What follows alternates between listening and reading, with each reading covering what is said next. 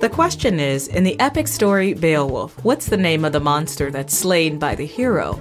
Is it Gilgamesh, Basilisk, Grendel, or Minotaur? Did you get it yet? It's Grendel. Believed to have been composed in the 10th or 11th century, Beowulf is the earliest European epic poem and the longest one written in Old English. It tells the story of a kingdom terrorized by a monster named Grendel, whom the hero Beowulf volunteers to destroy. Murray, this is one of the best pieces of literature I've read. Tell us more about it. Tamika, I don't know if it's still the case, but for generations, when you started studying English literature, you had to read Beowulf, or at least parts of Beowulf. Well, it was required reading when I was in school. I was even challenged to write a sonnet about it, which I did very well on, by the way. But I'm interested in knowing, why do you think it was required? Well, because it's kind of where English literature starts, and that would be somewhere around the year 1000 of the Common Era. We have a manuscript, but nobody knows who wrote it. The author's always just referred to as the Beowulf poet.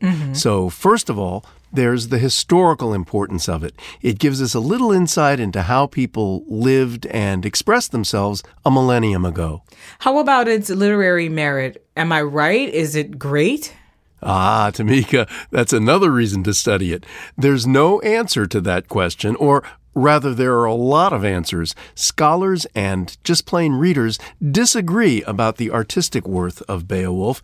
J.R.R. Tolkien, who wrote The Lord of the Rings, famously championed it as great dramatic poetry, and he even translated it from Old English. But others have seen it as too simplistic, just a man versus monsters tale. So that controversy itself is a good reason to study it. Ah, it challenges students.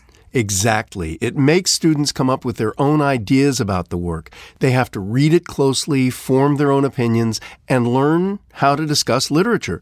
Plus, there are themes in the work, more than just plain good versus evil. It touches on the uses of power, on the human failings of greed and pride, on death, and more. It's certainly got all that.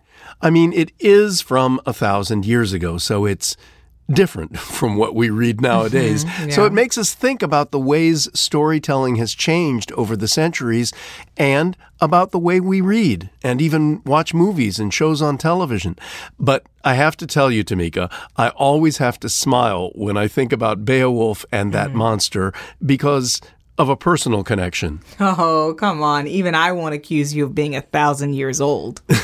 No, not quite. Okay. But one of my first important jobs in the theater was in a cabaret in Philadelphia called Grendel's Lair. And with a name like that, I was amazed anybody came to see my show. Well, I'm sure it was wonderful, Murray. Oh, thanks. Yep, and thank you for that. That's it for now. I'm Tamika Smith.